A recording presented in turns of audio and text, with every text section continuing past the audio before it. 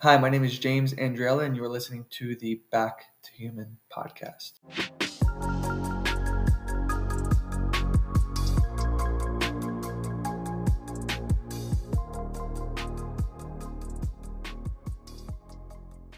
The information in this podcast is for informational and educational purposes only. It does not constitute or substitute for medical advice. If you would like to support the show, I am an affiliate with Pristine Hydro, and you can use code 6killer10, that is SIXKILLER10, to save 10% off of your order of their water revival system. This is a water filter that I've been using for the previous 3 years. I initially started out with the travel system as I was in an apartment at the time and didn't really have space for the under-counter unit, which I later upgraded to because I loved it so much and noticed a difference pretty much immediately with my skin health, my mobility, and honestly, just how good it tasted. I felt like I was drinking real water for the very first time. I loved it so much that I purchased a unit shortly after for my family. And my brother-in-law, whom I never expected to notice any difference, was actually the first to mention that his coffee tasted so much better with it. So there's a little bit of food for thought for you. Water is the base of your coffee, if you're a coffee drinker, that is. So what is the quality of the water that goes into the beverages that you're making at home, and can it make a difference? The Pristine Hydro Water Revival System uses a 10-stage filtration process which filters out all acids and contaminants, including fluoride.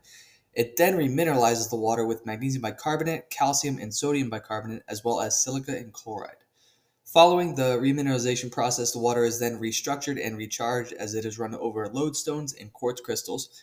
If you're unfamiliar with structured water, if you've never heard that term before, stay tuned as it will be discussed throughout the show. We also use their shower filters, which you can find at livepristine.com.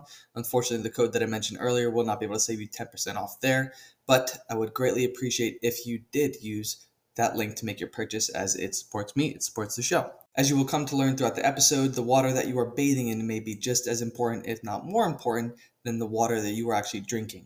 As my guest Isabel friend would like to say, if you are not filtering your water, you become the filter. Without further ado, let's jump into the show. On today's show, we are going to do a deep dive into water. On the show with me today, I have a water expert, someone that has been studying water and all of its mystical properties for over 13 years. She is the president of the American Water Trust and also runs one of the most comprehensive online stores for all things water. Without further ado, I would like to introduce Isabel Friend. Isabel, welcome to the show. Thanks for having me on, James. Happy to be here with you. Thank you. Thank you. So would you mind giving the audience a brief background into how you started to research water? What was really the catalyst for you doing so? Sure. So it all started for me back in 2009 when I was a nutritionist, and specifically I was studying nutrigenomics, or how different kinds of food actually affect our gene expression. And the research is pretty clear that the more non-hybridized, the more wild and original our food is, the better our gene expression. In other words, when we eat more domesticated food, we express more domesticated traits and characteristics and that sort of thing. And so at the time, I thought, well, we are what we eat. And so certainly food must be the most important key to unlocking humanity's vast potential. And then instead of just wildcrafting and foraging my food, I started also wildcrafting and foraging my water. And that really opened up so much for me, harvesting directly from springs, because we are what we eat, sure, but every single nutrient that we absorb is mitigated by the quality of our hydration. So it's almost more true to say we are what we drink. And actually the water we drink, and especially the water that we're made of, is even more important than the food that we eat.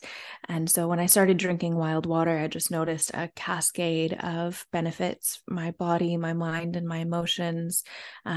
And that kind of led me into the work of Victor Schauberger, who was a naturalist from the 1800s and 1900s, whose understanding of water far surpasses even any modern hydrologist. I mean, it'll take humanity hundreds of years to catch up to what this guy understood about water.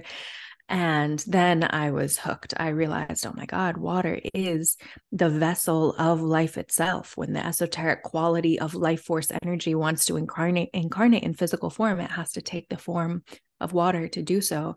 Water has been called the glove on the hand of consciousness. When you understand the mysteries of water, you understand how your own consciousness incarnates through your body as well. And water holds the keys to all of humanity's toughest questions, from ecology and climate to health and medicine to spirituality to economics to politics to sociology. I mean, ultimately, when we turn to the source of life for the answers to life's toughest questions, we find that she is full of wisdom. In fact, water is the primary symbol for wisdom in countless different cultures and traditions. So that's how it got started for me in 2009. At that point, I was hooked, and I've been obsessed ever since. So it's interesting because you didn't really have like a health crisis or anything getting into this. You were actually what I would call healthy prior to actually getting into water. Mm-hmm. And the when I came across your work, like I've been diving into or just looking at water a little bit differently. And I have this hydroponic system right now. And I was just thinking literally the other day how, yeah, water is transformative. So we have, or I have, and this may sound very silly, but I have this water in this little vessel and these plants that are obviously growing out of it. And the water level kind of just goes down. I'm like, where's the water going? And it's almost like, well, as these plants are growing tall, it's like the water is providing the nutrient. Obviously, there's nutrients in the water as well, but the water is transforming into this plant. So I just found Mm-hmm. that very interesting. And there's so much that I don't understand about water, which hopefully you can enlighten us throughout this podcast. And I was wondering if you could kind of explain to people, because I know that you mentioned it throughout your 7-day e-course, the navigating the waters, and also throughout your Instagram page, how if we are not filtering our water, we actually become the filter. So, what do you mean by this? And what are people being exposed to, whether they are aware of it or not, when they are bathing in tap water and also drinking this? What are they being Mm-hmm. exposed to? Well, it really depends on where you're located as to what you're being exposed to. Tap water is very different in different locations, but it's definitely true. If you don't get a filter, you become a filter. The water that we drink goes through a lot of processes in sort of like industrialized processes. Even most filtered water is highly industrialized, highly processed water. And just like we don't want to eat highly processed food, we don't really want to drink highly processed water either. So tap water is highly processed at the filtration plants. It goes through a lot of treatments, chemical treatments, a lot of additives get added into the water. And then there's also the energetic signatures that don't necessarily get filtered out of the water either. So even if you're filtering out the particulates of some kind of toxin in the water still can hold on to the memory of the toxin that was in it and carry that vibrational signature. One of water's primary roles in the world is as a carrier of vibrational frequencies. And so yeah, in a lot of the major cities, New York, LA, Chicago, these larger cities have up to 70 pharmaceuticals in the water. And this is because people are taking those pharmaceuticals, peeing it out, and then that water goes to the treatment facility. But the pharmaceuticals are in such fine submicron amounts that it can't fully be filtered out from the water.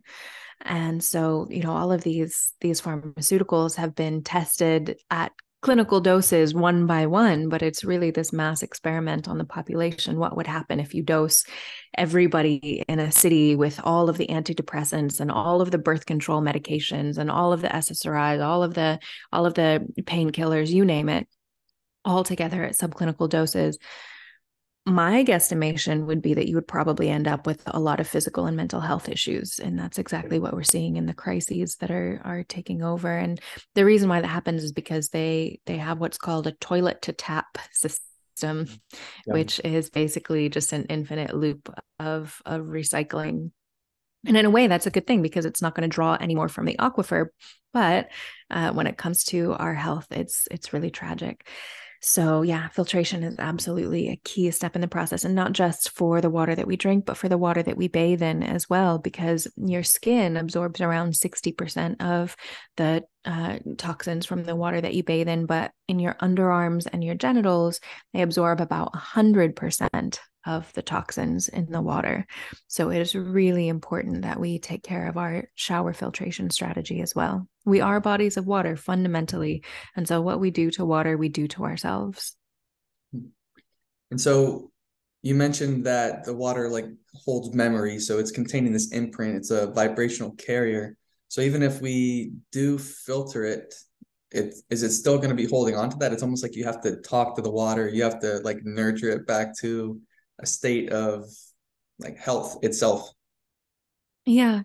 Yeah. When water comes to us through a tap, it is highly traumatized. It's been through a lot of right angle pipes that have completely destroyed the structure. It's been exposed to a lot of toxins and poisons. I mean, we treat water worse than we would treat any living being on the planet. And yet, water is the source of life itself. And she really is a sentient being, and she can sustain um, emotional experiences and vibrational patterns and that sort of thing. And so I love the term that you used when you said something like really to care for her, or to nurture her, or something like that. And that's really the approach that I like to take. Is you're encountering someone who is kind of sick when she comes to you, and she needs to be really cared for and nurtured back to life. And so the steps that I teach are filter, structure, balance, and energize.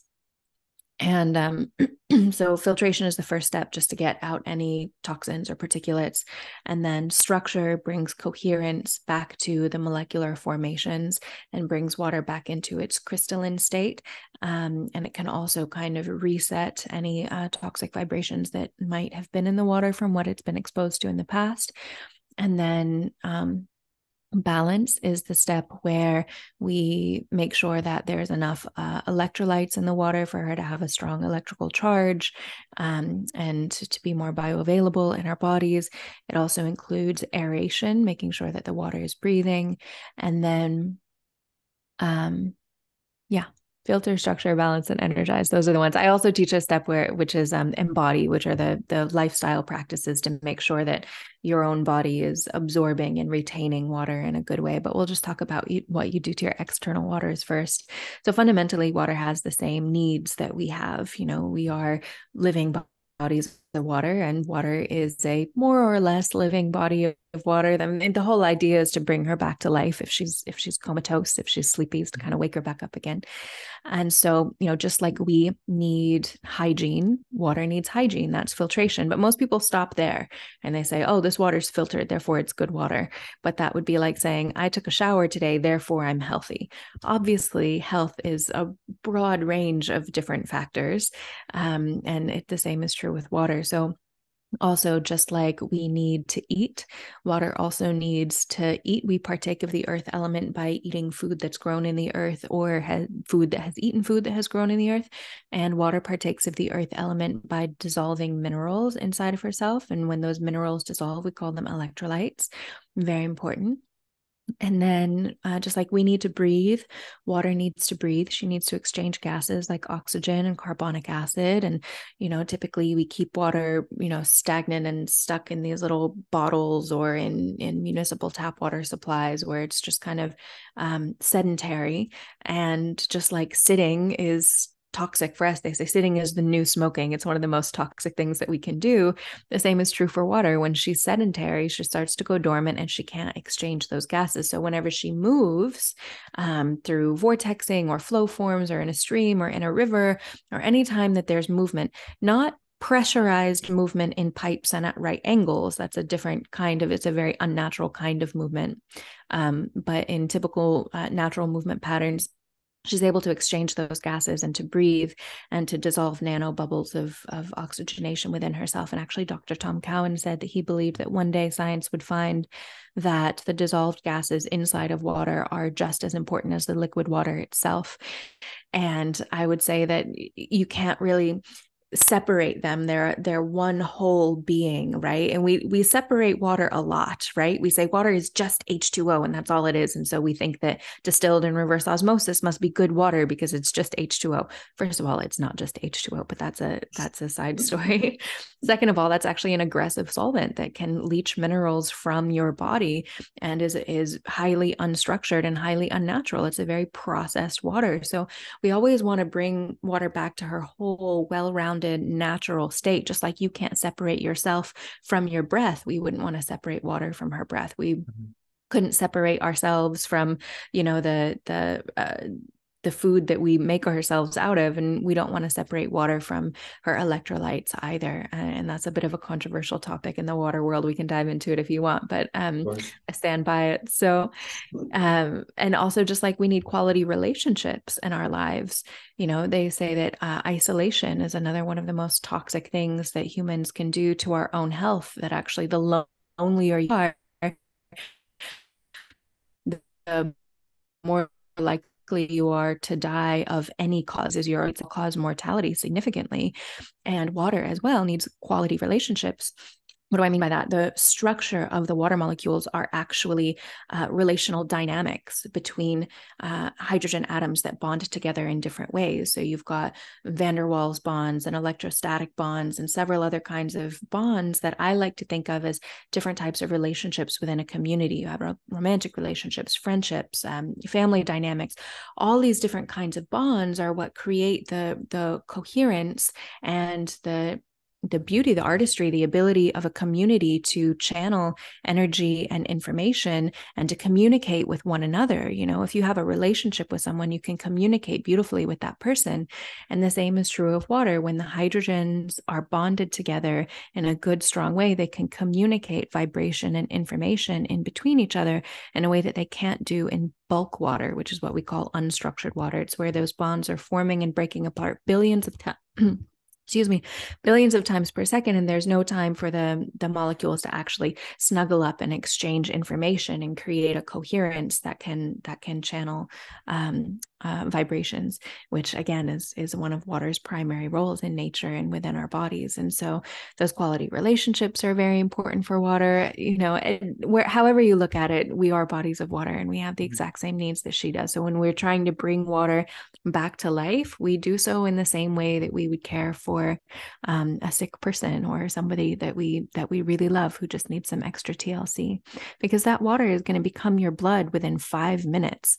So if you go ahead and begin treating that water as though it is your external bloodstream, a lot will change, not only in your own lifestyle and the way you see and interact with water, but in the world at large. That's really my vision, that we will begin to see water for what she truly and accurately is, which is our external bloodstream. Mm-hmm. There is a whole lot to unpack there. And what we're seeing in supermarkets is pretty much a reflection of, as humans, because we are water, it's kind of a reflection of our relationships. How you'll see these trapped water molecules in a bottle, and it's literally capped off so it can't breathe. And a lot of this water, as you mentioned, I like the word unconscious. It's like, all right, well, you're consuming unconscious water, so that's also going to impact your health. It's going to reflect in your relationships and how these water molecules in the water bottles are kind of separated. So it's like we're isolated. So we think that we're in community now, especially with like social media, so we can connect via Zoom. And it's great and all because we can contact people on the opposite side of the world. But at the same time, we're kind of still, if we were to go out, depending on the person, like we're still socially isolated. And that's, I feel like what they really wanted to do over the previous 2 to 3 years is to really separate people a little bit more. And I want to kind of dive into the supermarket water because I think people can get very, very confused with thinking that what they're consuming in these water bottles are helping them, like the essential water or any of these alkaline waters that are coming out that are just trendy market words to me, but actually can be very detrimental to their health. So is there any water in supermarkets, if people do not have a high quality filter available to them, that you would say that they should go towards? Yeah. Well, first I want to touch on what you said about the kind of water that we drink actually being reflected in our psyche. And that couldn't be more true. It's, we see it again and again. What you do to water, you do to yourself. And I see it really often in my clients. For example, a client who is drinking reverse osmosis water might have a feeling of being like just a little bit on edge, just like a little bit aggressive, like not necessarily outwardly aggressive, but just like I had a client, for example, who she came to me and she said, I feel like um, my husband is just not helping. And I just get so annoyed whenever I just get annoyed by him so easily. And she said, I can step out of myself and take the larger view and see that actually he does help around the house. And actually, I really love him. And I don't know why I'm having this kind of response to him. And at the same time, she was suffering from some symptoms of dehydration. And so we looked at the water that she was drinking, and of course reverse osmosis water is an aggressive solvent, and the water molecules are extremely spread apart. They're extremely disconnected from one another, and so it's hard to have a sense of like coherence and cohesion. And our mind rests in a pool of water, and 80% of all of our brain function is electrical, which is conducted by the highly electrolyte rich cerebral spinal fluid. Only 20% of our brain function is neurochemical. So 80% of what happens in our minds is not because of the chemicals, it's because of the electricity, which has everything to do with the structure, the coherence, the electrical conductivity, the mineral ratios, etc., of our cerebral spinal fluid, which is only one molecule different from seawater. What we drink directly affects our psyche, the way that we think, the way that we perceive the world, the way that we communicate, the way we interact, the way we process information, the quality of our memory, the quality of our intelligence, all of these things. And I just see it so consistently that I feel like, why isn't this common knowledge at this point? Because the same is true on a collective scale as well, that water is actually our they call it the noosphere. It's what holds the vibrations of our collective unconscious. And the dirtier the world waterways become, the dirtier the world's collective unconscious becomes.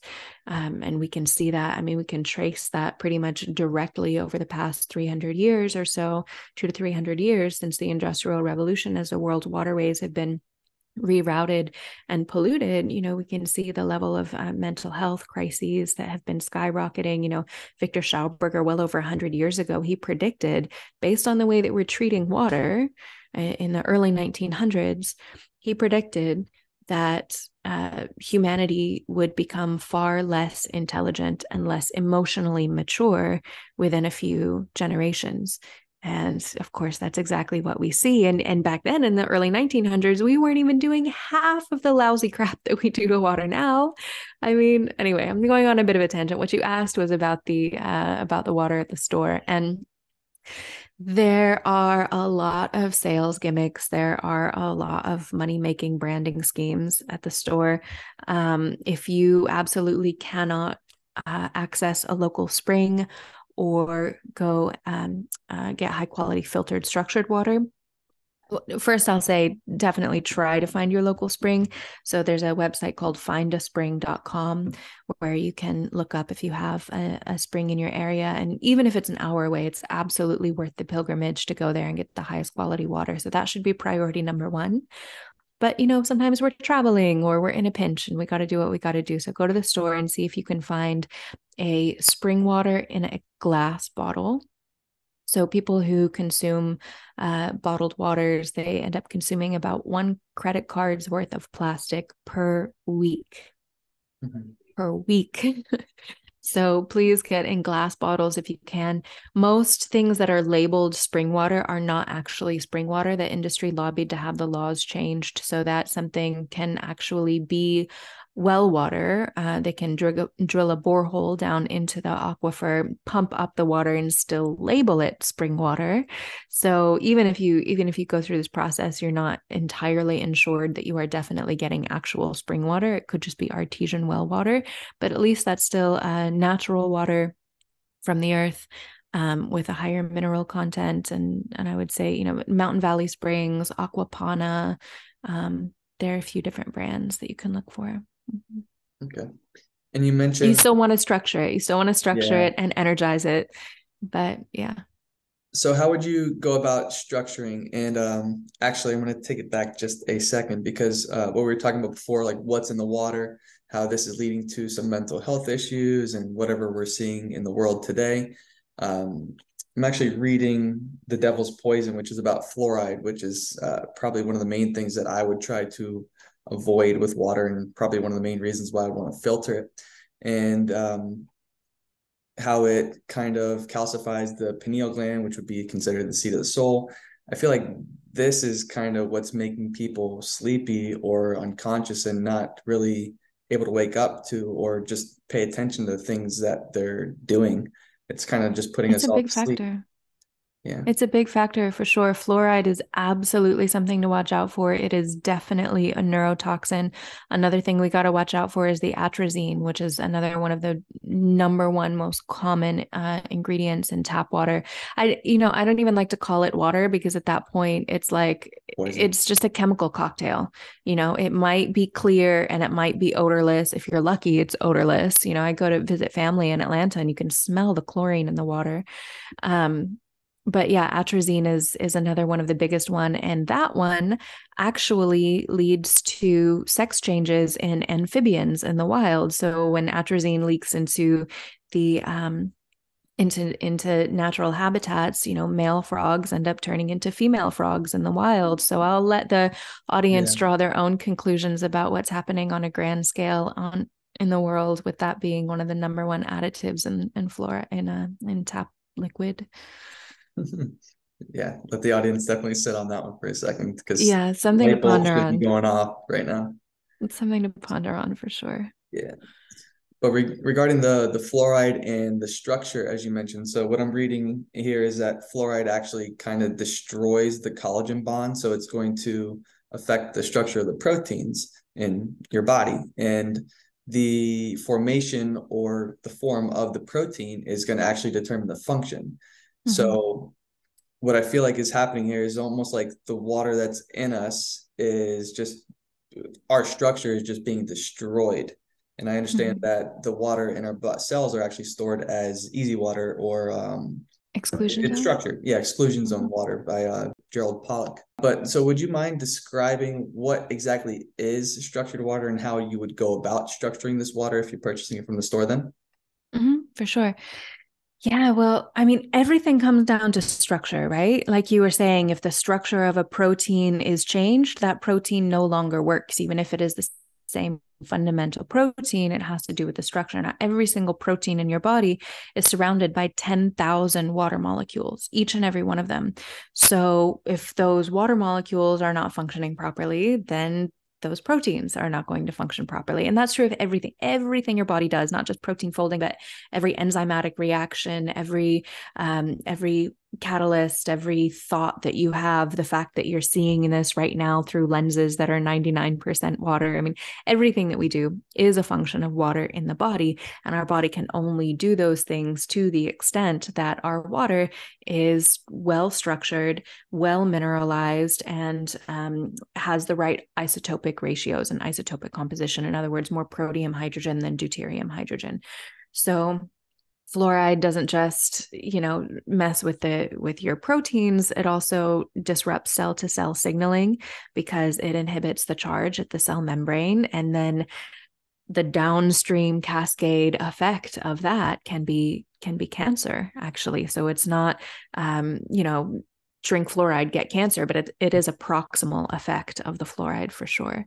So there's just a whole cascade of, I mean, it's shocking that there are so many absolute poisons in the water. And yeah, but to your point about the structure, you can think of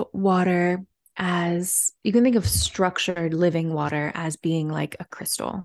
So a crystal is anything whose constituents are organized in a repeating pattern, an organized repeating matrix. And regardless of whether or not you believe woo woo hippie stuff, amethyst can heal your eighth chakra or whatever. We use crystals in watches and computers and technology all the time. You're watching this right now on a liquid crystal display, an LCD screen. Liquid crystals are an important part of nature, and every single biological being is based on crystalline water. It's also called biowater, or as you said, exclusion zone water. In order for water to conduct life force energy, it has to be patterned in this structured matrix. And like a crystal, it can receive, transduce, transmit, store, and amplify energy, vibration, and frequency.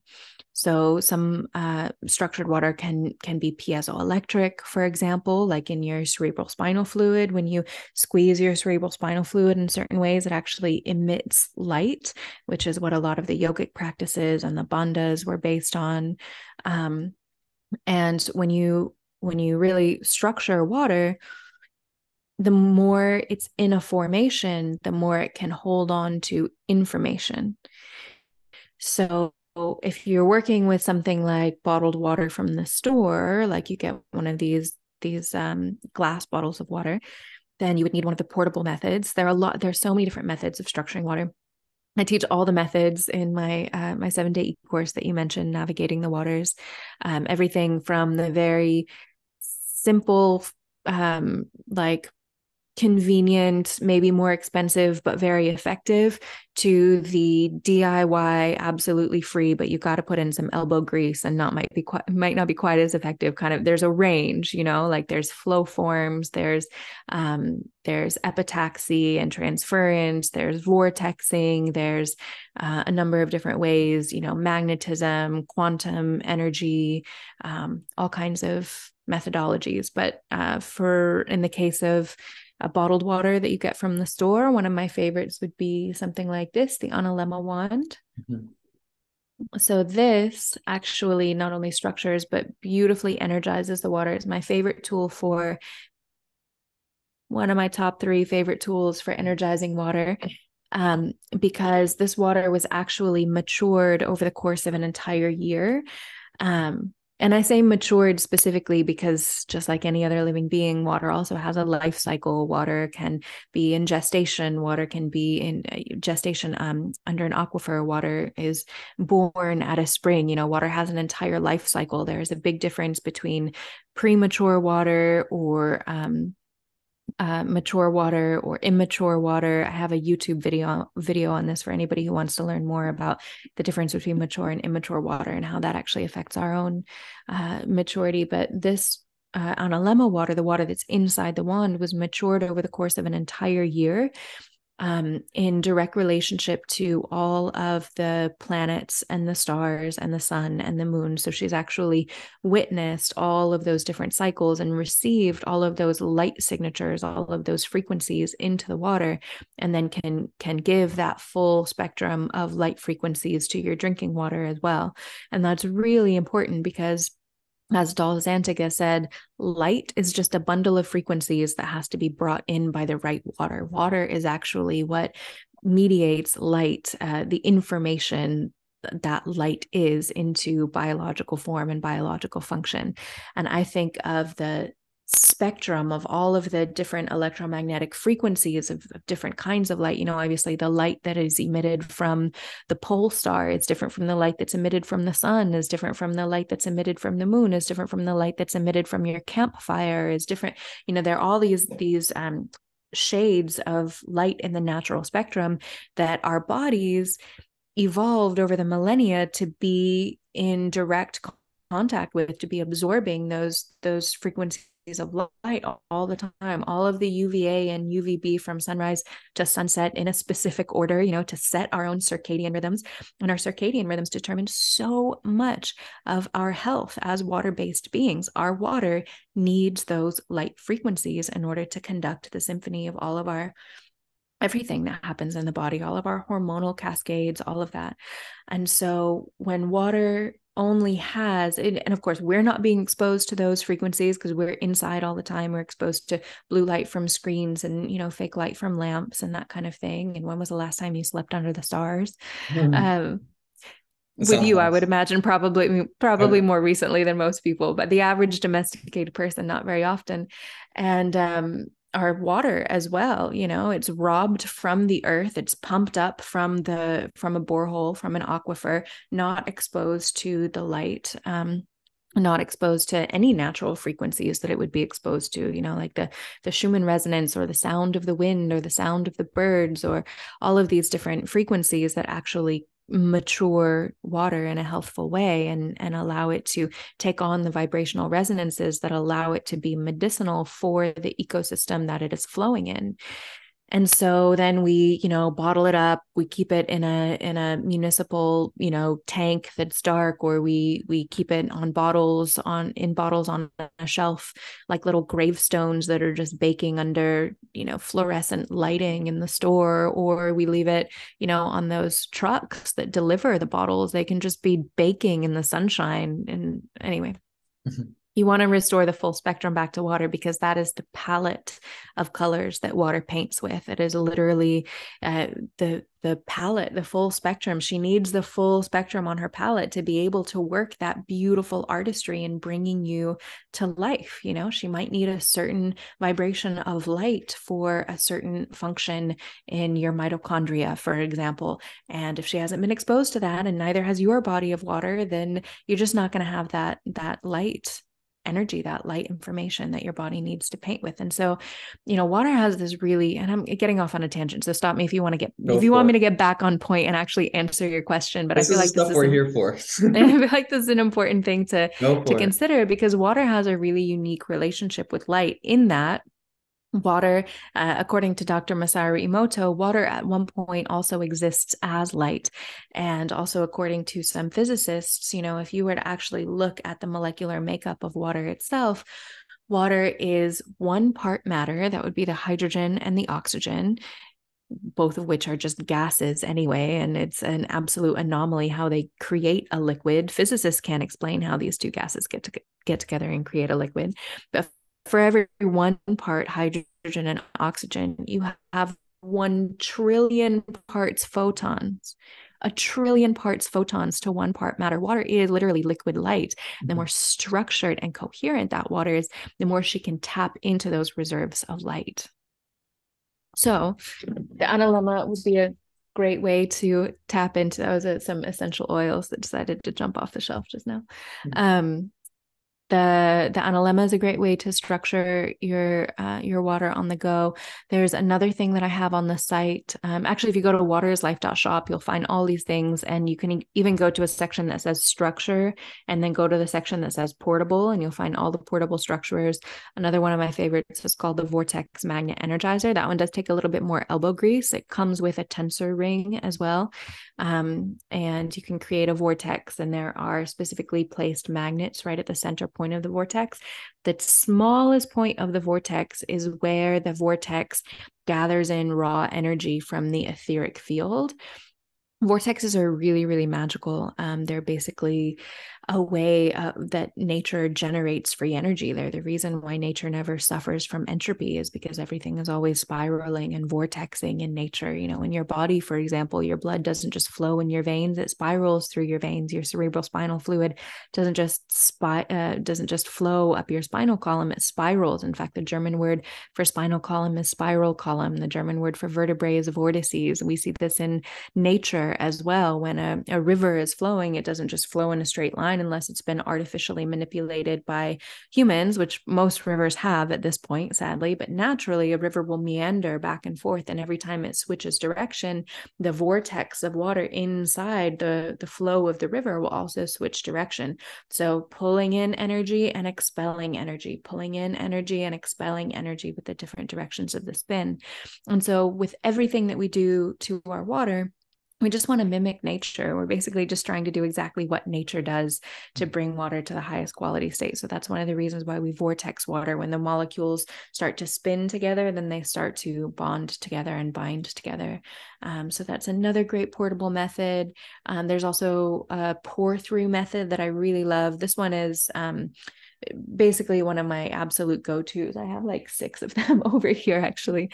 It's called the the portable revitalizer by Natural Action, and they're really great. So they create a flow form on the inside that creates internal vortices. It's based on the work of Johann Gronder, developing flow forms, and that's a really great method. Again, there are a lot of portable methods that you can use. It's just a matter of what tickles your fancy. I swear, you get me so excited whenever we talk about this. And for the audience, this is actually our second go around trying to record this one because we had some technical difficulties the first time around. So again, thank you, Isabel, for being here. And I've actually been using the Analemma wand first thing in the morning when I wake up. I'll consume 32 ounces of water. And I didn't want to admit that I feel something from it because it does seem kind of woo-woo and out there, but I'll try some stuff. And I will say that I definitely feel much more energized when I drink that.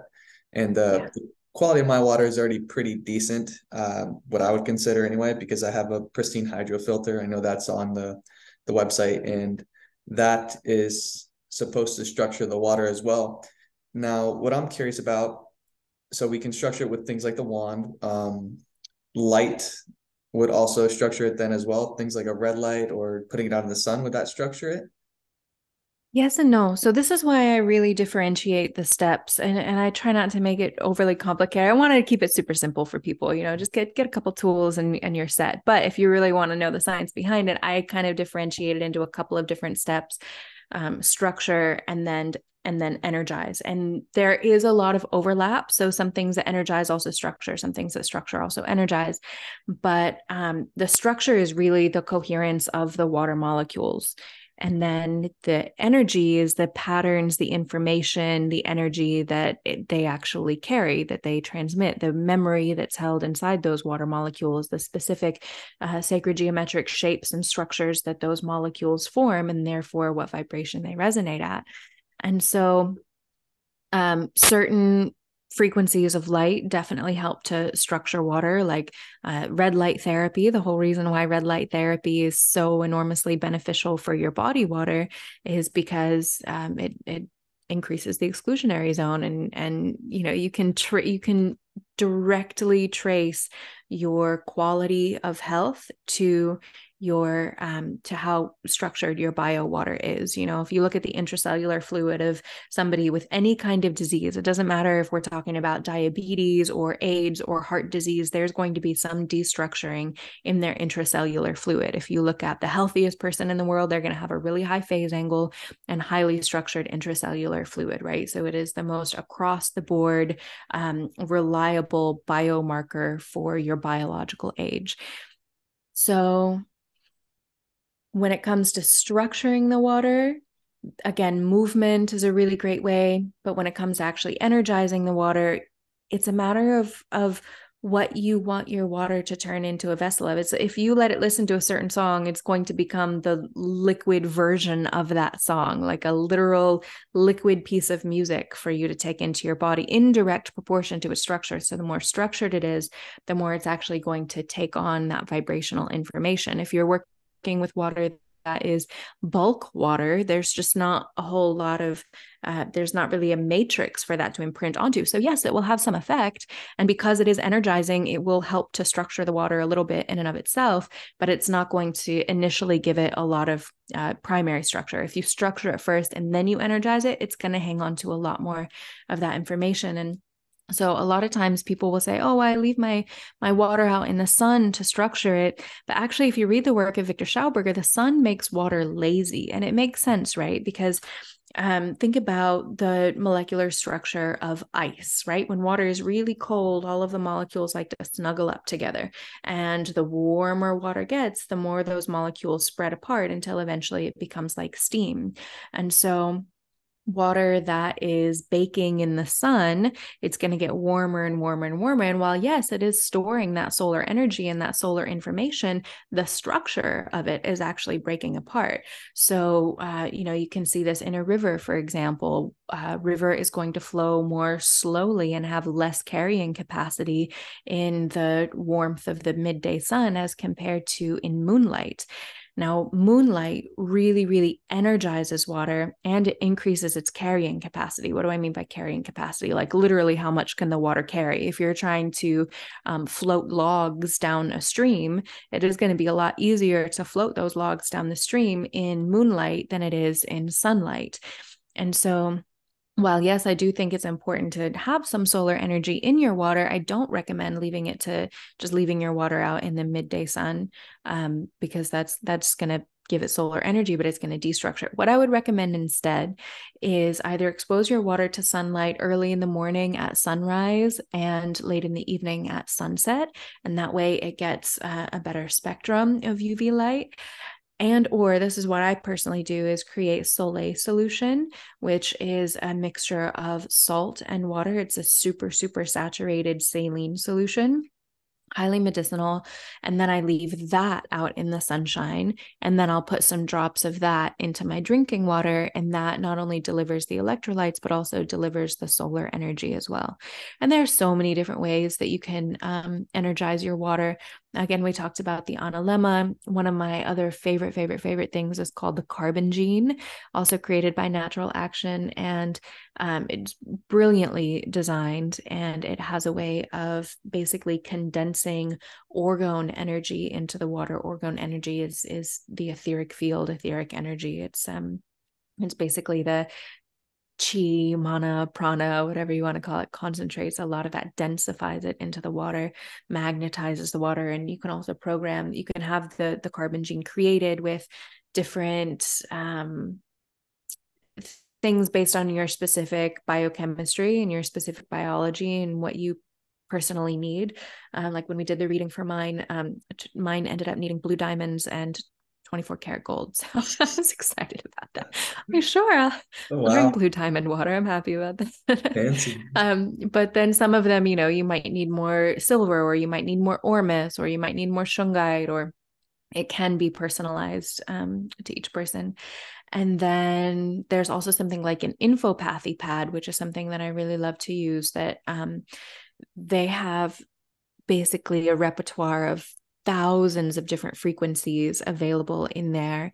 And you can pattern your water with any vitamin, any mineral, any enzyme, anything from your medicine cabinet, anything from your supplement cabinet, any nootropic stack that you like. I really like to do colloidal gold and oxytocin in mine. You can program it with the frequencies of DMT, ayahuasca, LSD. You can do a whole entheogenic stack. I mean, they have basically everything available. Yeah, it makes sense what you're saying about the sunlight and how water can actually carry more, I guess, when it's colder. And I have an infopathy device as well, and they recommend that you should use it with cold beverages instead. So that Yeah. makes a little bit more sense to me now. And Water's favorite temperature to be at is 4 degrees Celsius. It's called the anomaly point of water. And, or no, I'm sorry, it's not called the anomaly point. The anomaly point is the point where water freezes and boils and evaporates all at the same point. It's this like crazy. I mean, water is capable of just about anything. Water is the most versatile thing in the universe. I should tell you about some of the crazy shit that she gets up to in deep space.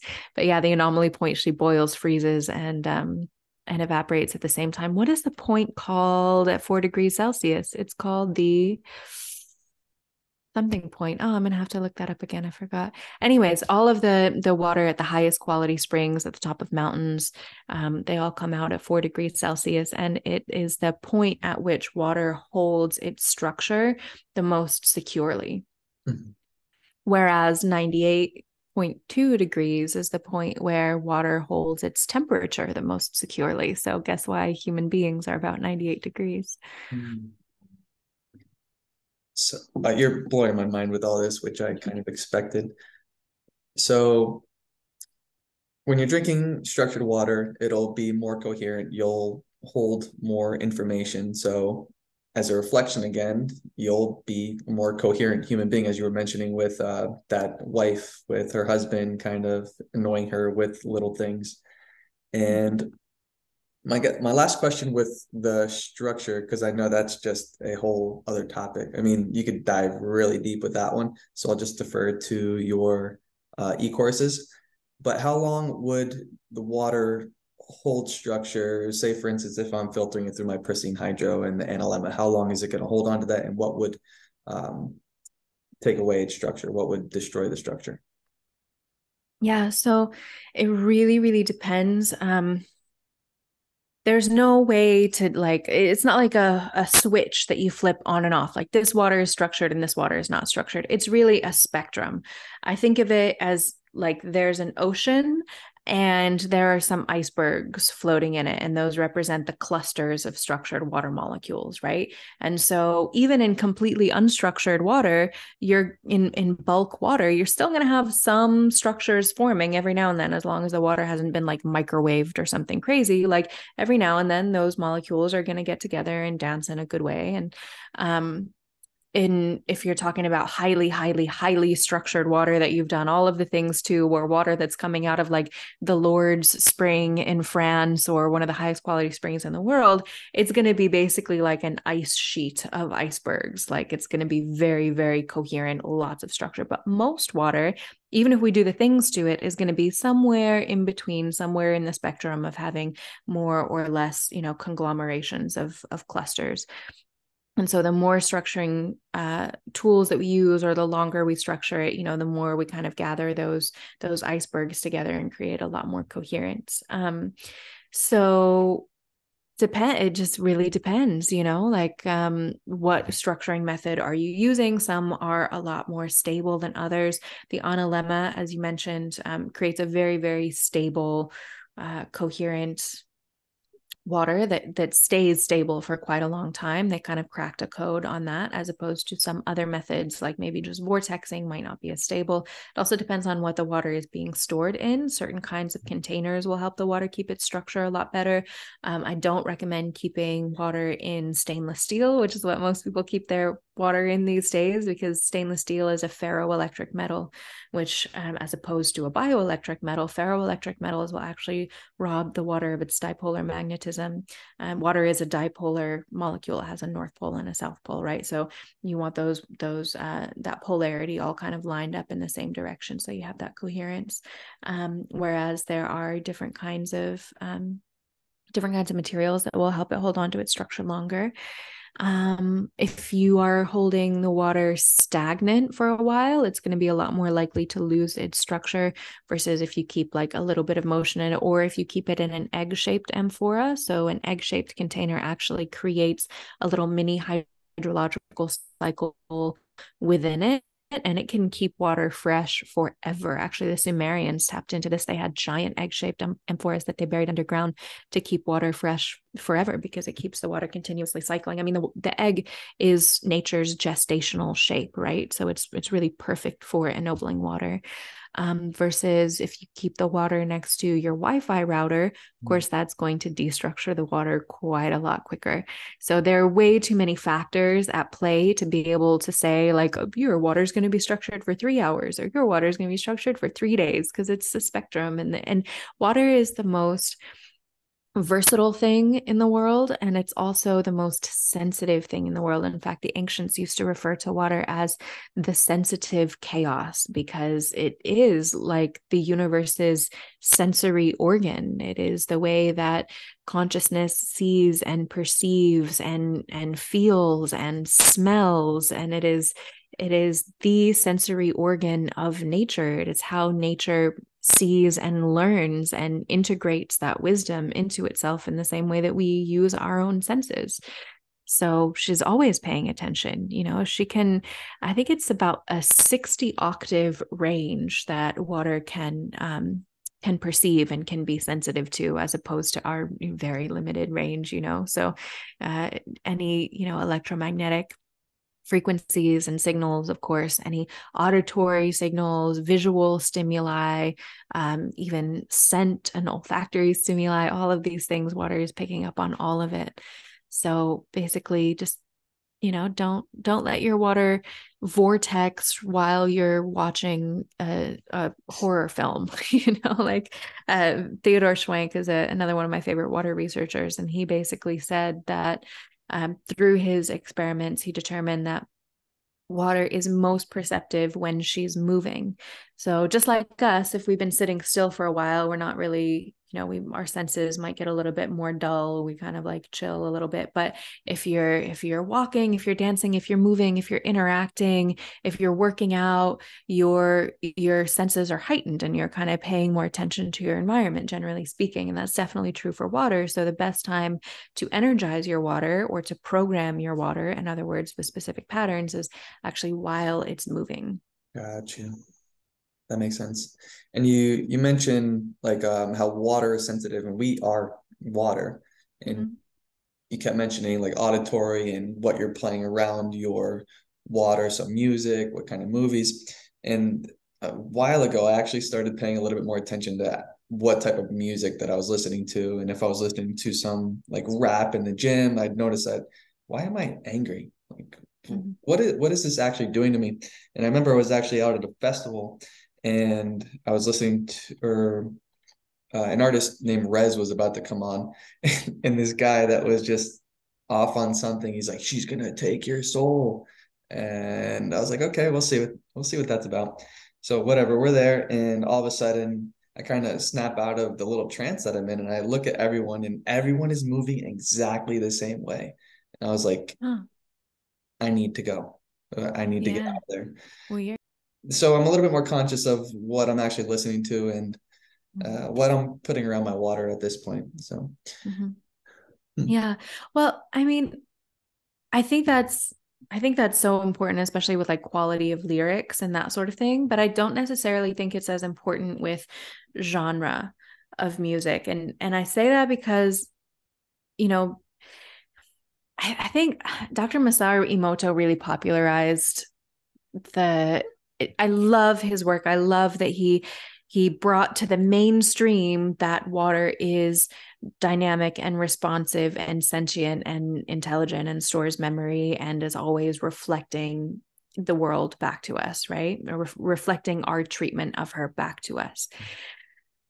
But in some ways, I think there were a lot of things about Emoto's research that really laid the foundation for a lot of misperceptions and misunderstandings about water as well.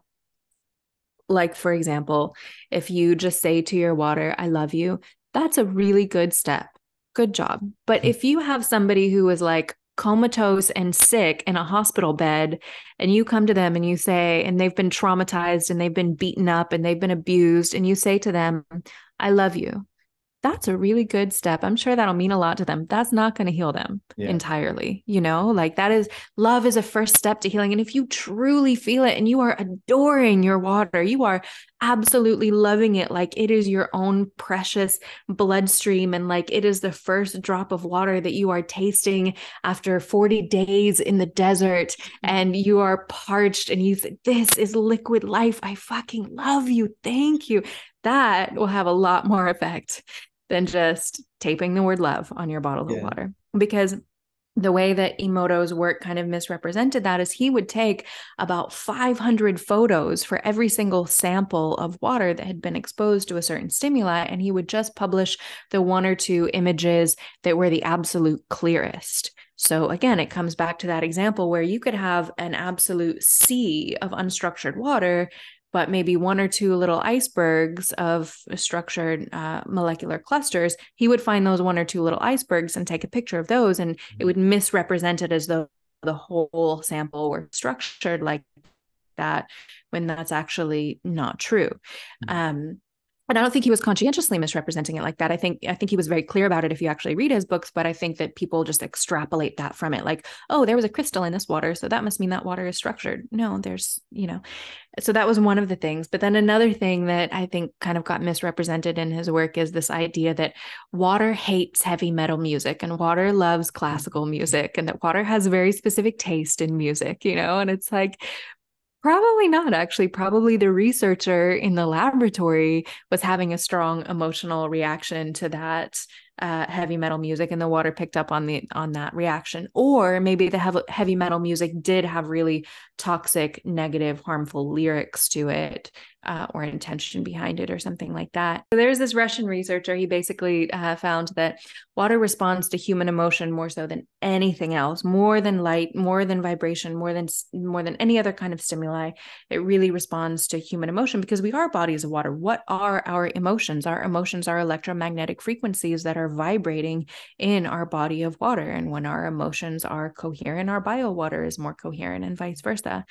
And so, yeah, I think whoever was in the laboratory with the water listening to music probably just didn't really like heavy metal music. Whereas Veda Austin, her son, I think he really liked reggae music. If I'm getting the story correctly, he was like, Mom, I know water likes classical music, but I really like reggae music. So they exposed the water to reggae music. And for anybody who's not familiar with Veda Austin's work, she is an amazing crystallographer. She teaches a method of crystallography that everybody can do right at home. All you need is a petri dish and a freezer, and it's really beautiful. Some of the things that she's finding.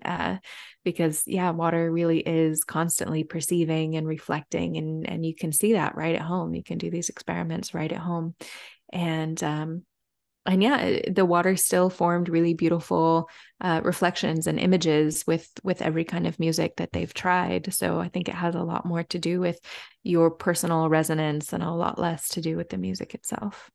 Unless it's like the hurtful lyrics, as you mentioned before. So Right. adding some Right. emotion, adding some intention behind it's going to be a lot more powerful than just putting a word on it.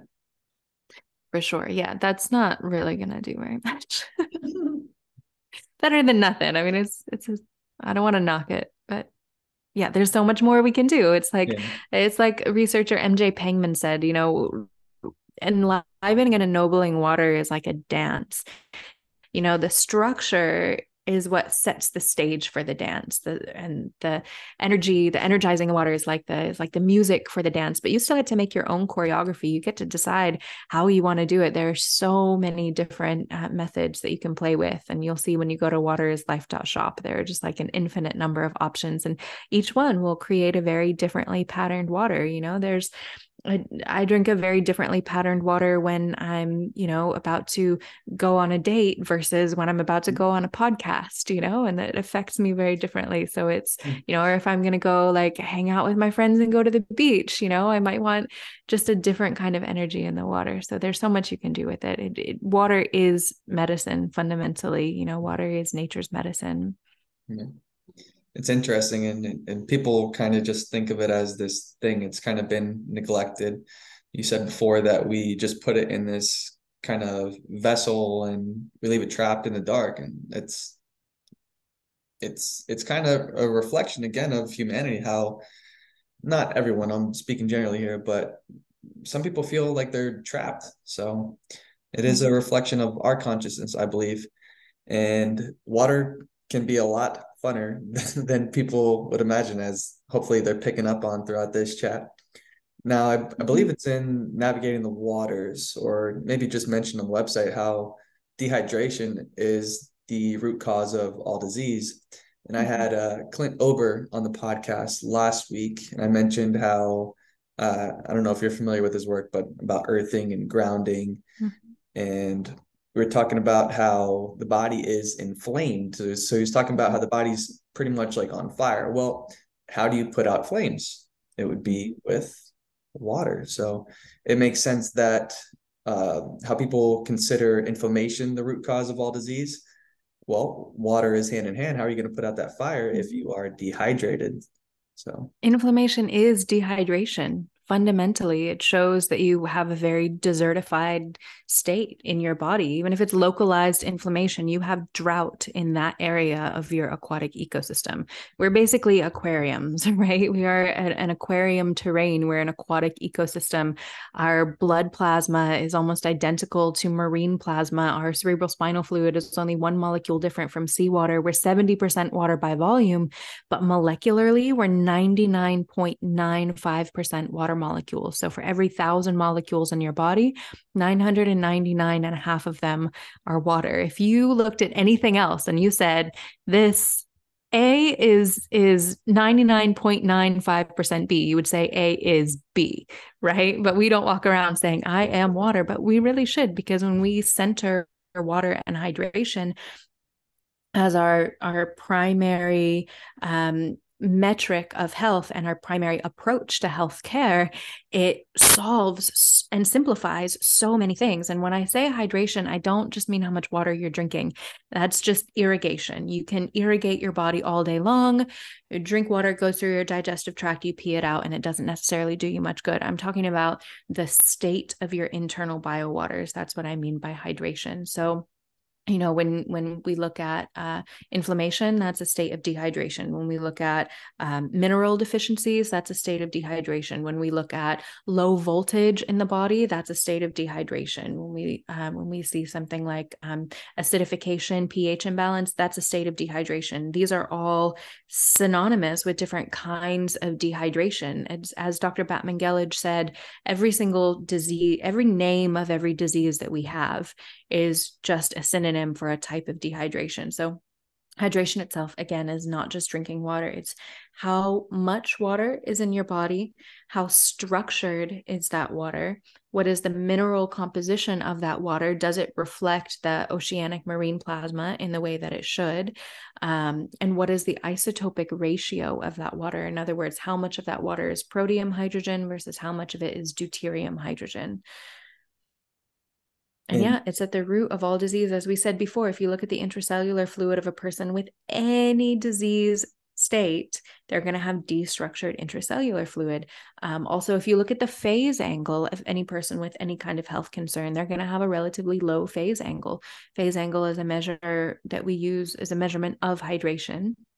And it's basically how much water can your cell membranes osmotically bring across the membrane. And that's an electrical process. So it's a hydroelectric process, how much water your cells can bring in and out. And so we measure the charge across the cell membrane using that phase angle test.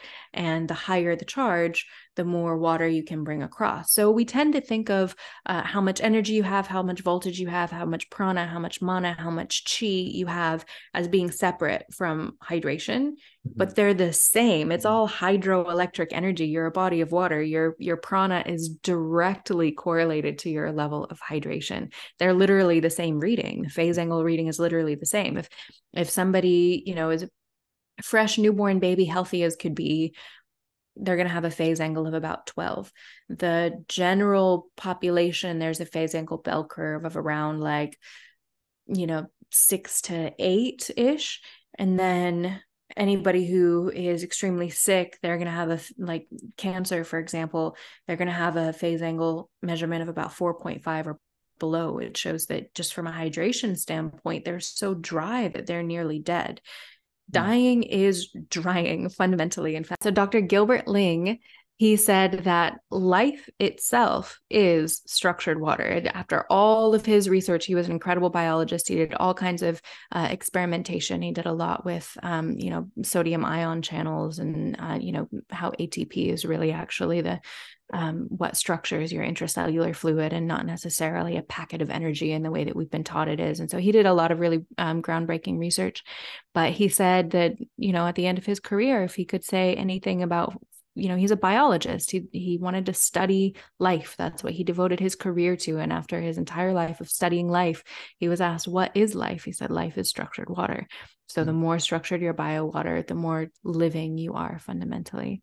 That, when you get stuff like deuterium, it has an extra neutron in the hydrogen. So it's like big and thick and gluggy and bulky, and it creates molecular crowding, and the hydrogens can't bond together in the same way because the angles are off because there's an extra neutron. So it's nuanced, there are a lot of different approaches to it, but even though it seems overwhelming, like, wow, there's a lot to this water thing, actually it simplifies everything else. Yeah. Because, instead of taking this supplement and that approach and that, and I'm not knocking any of the other strategies, I'm just saying, according to Dr. Carly Newday, and I'm inclined to very much agree, anything that heals you because of the way that it works on your bio water, whether we're talking about Reiki or a supplement, everything that your body does is a function of your bio water. So rather than, addressing a protein, if we address the 10,000 water molecules surrounding the protein,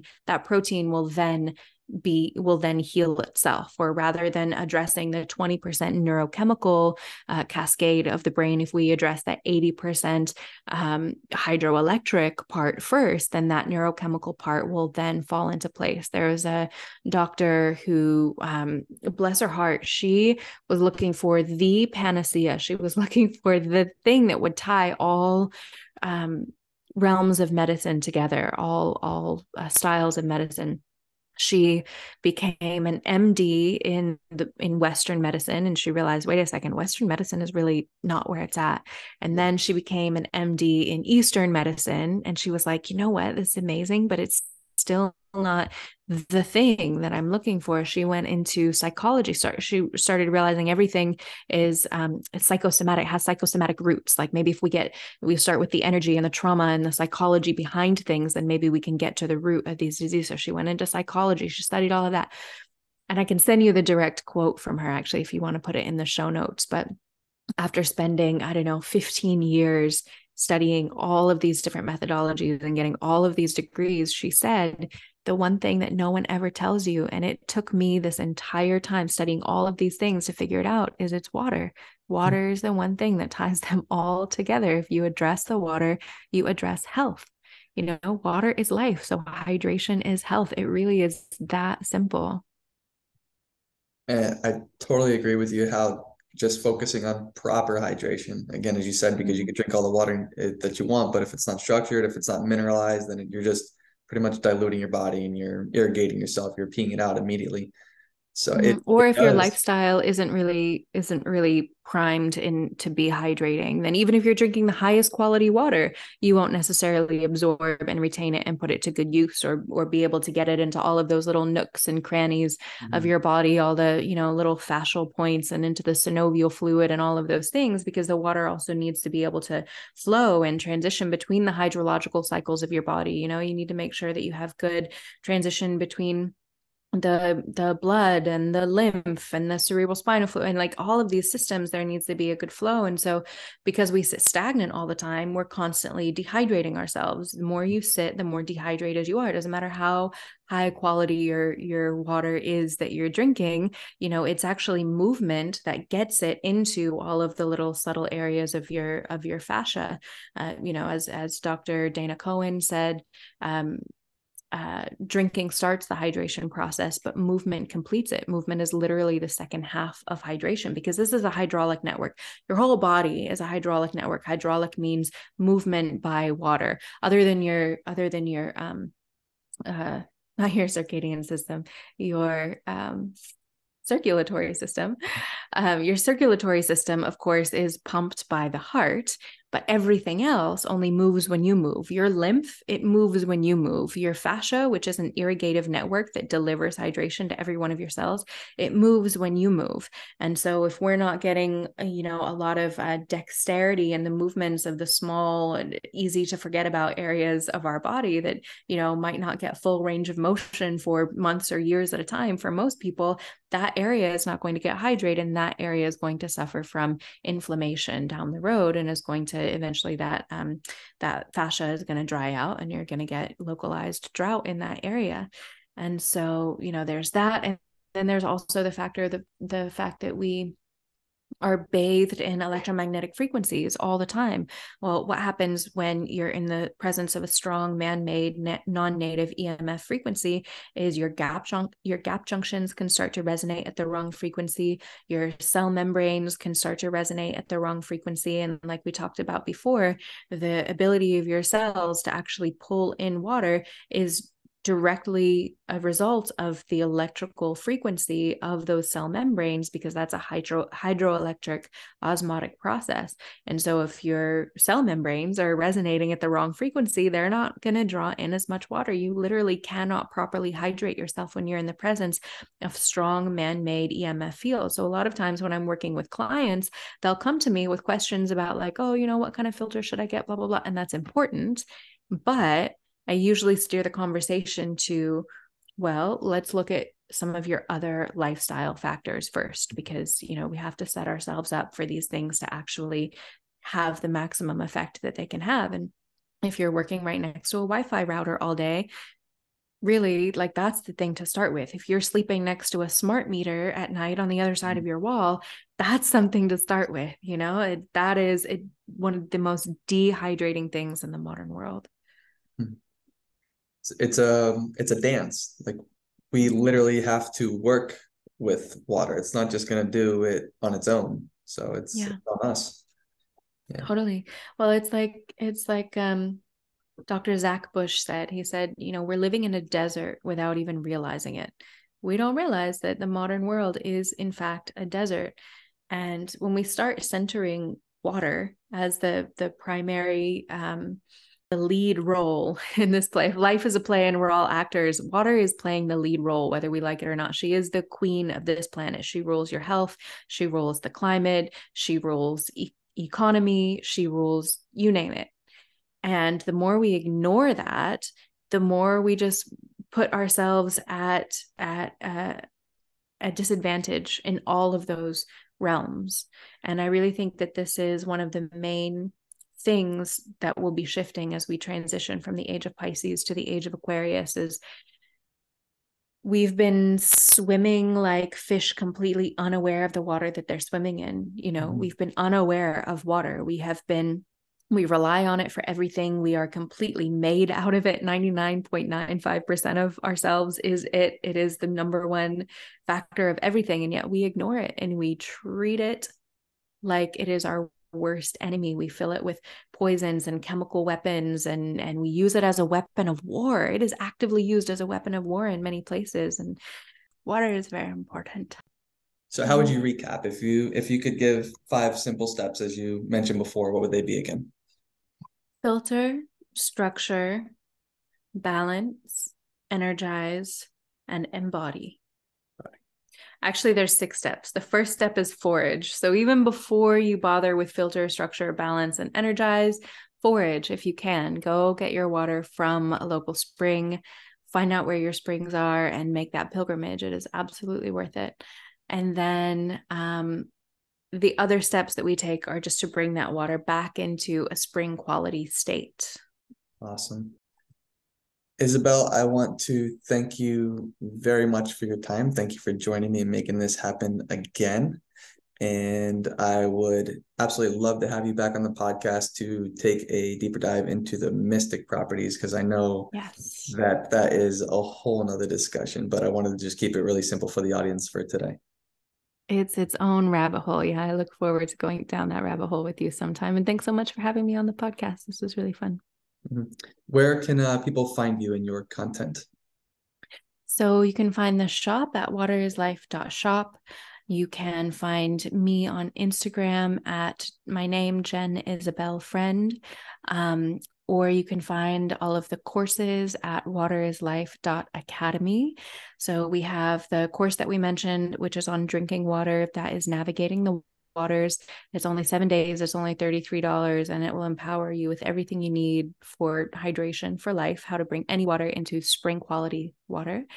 And then there is the Spirit of Water, which goes really deep into the esoteric mysteries, the spiritual mysteries, that just profound things about water in all ancient religions, mystical teachings, indigenous wisdom teachings, and even findings in astrobiology and cosmology, and how all of those things are tied together with the quantum world, how water is the source of magic and manifestation, and just it's 18 hours is my favorite course that's on there. Also, Internal Oceans is my other favorite course. That one is a really professional level training on your internal biowaters. And then for a less professional level, like just kind of hobby interest level in your biowater, there's one called Aquatic Body. And I think that's it. Oh, there's also a webinar on there called Allying with Water. That is how water holds the solutions, the answers, and the keys to energy, climate, medicine, agriculture, etc. And if you are interested in all of it, but it seems overwhelming and you're not sure where to start, then I recommend the Daily Drip. Each month in the daily drip, we have a different theme. So last month's theme was communion and communication. How can you establish that? Reciprocal communication with water, different water divination practices, hydromancy, crystallography, all of those kinds of things. Um, we also have a whole section on, or a whole month on water activism and how to really empower yourself as a water guardian and a water steward. Basically, we have a month for every theme. So it's a year-long program. It's a membership. There's a community aspect to it. So that's a really great place to start as well. And yeah, I hope to see people over in the academy. Awesome. And you want to discuss your retreat a bit? Yes, we also have in-person retreats. We just had one here in Tulum that was amazing. We went to pristine beaches and cenotes, which are, according to the Mayans, the doorway into the underworld, very special sacred water. And we did underwater bodywork therapies, Janzu, ice bathing, temescal. We had workshops, of course. We had fascial-based hydrating yoga practices. We did I couldn't even tell you all the things that we fit into 5 days. It was super profound and really fun. We don't have another one scheduled yet, but it will get on the books super soon. So definitely get on my newsletter mailing list if you want to be the first to hear about that. You go to waterislife.love and just sign up for the newsletter there. And we're going to have another one in Tulum. I'm thinking we might have another one in the US as well, but it's all kind of to be determined. I'll announce it soon. Cool. So be on the lookout, and I will include all of this in the show notes. So again, thank you one more time, Isabel, for joining us, and I hope you have a fantastic day. Thanks so much, James. Hope you and your listeners have a great day.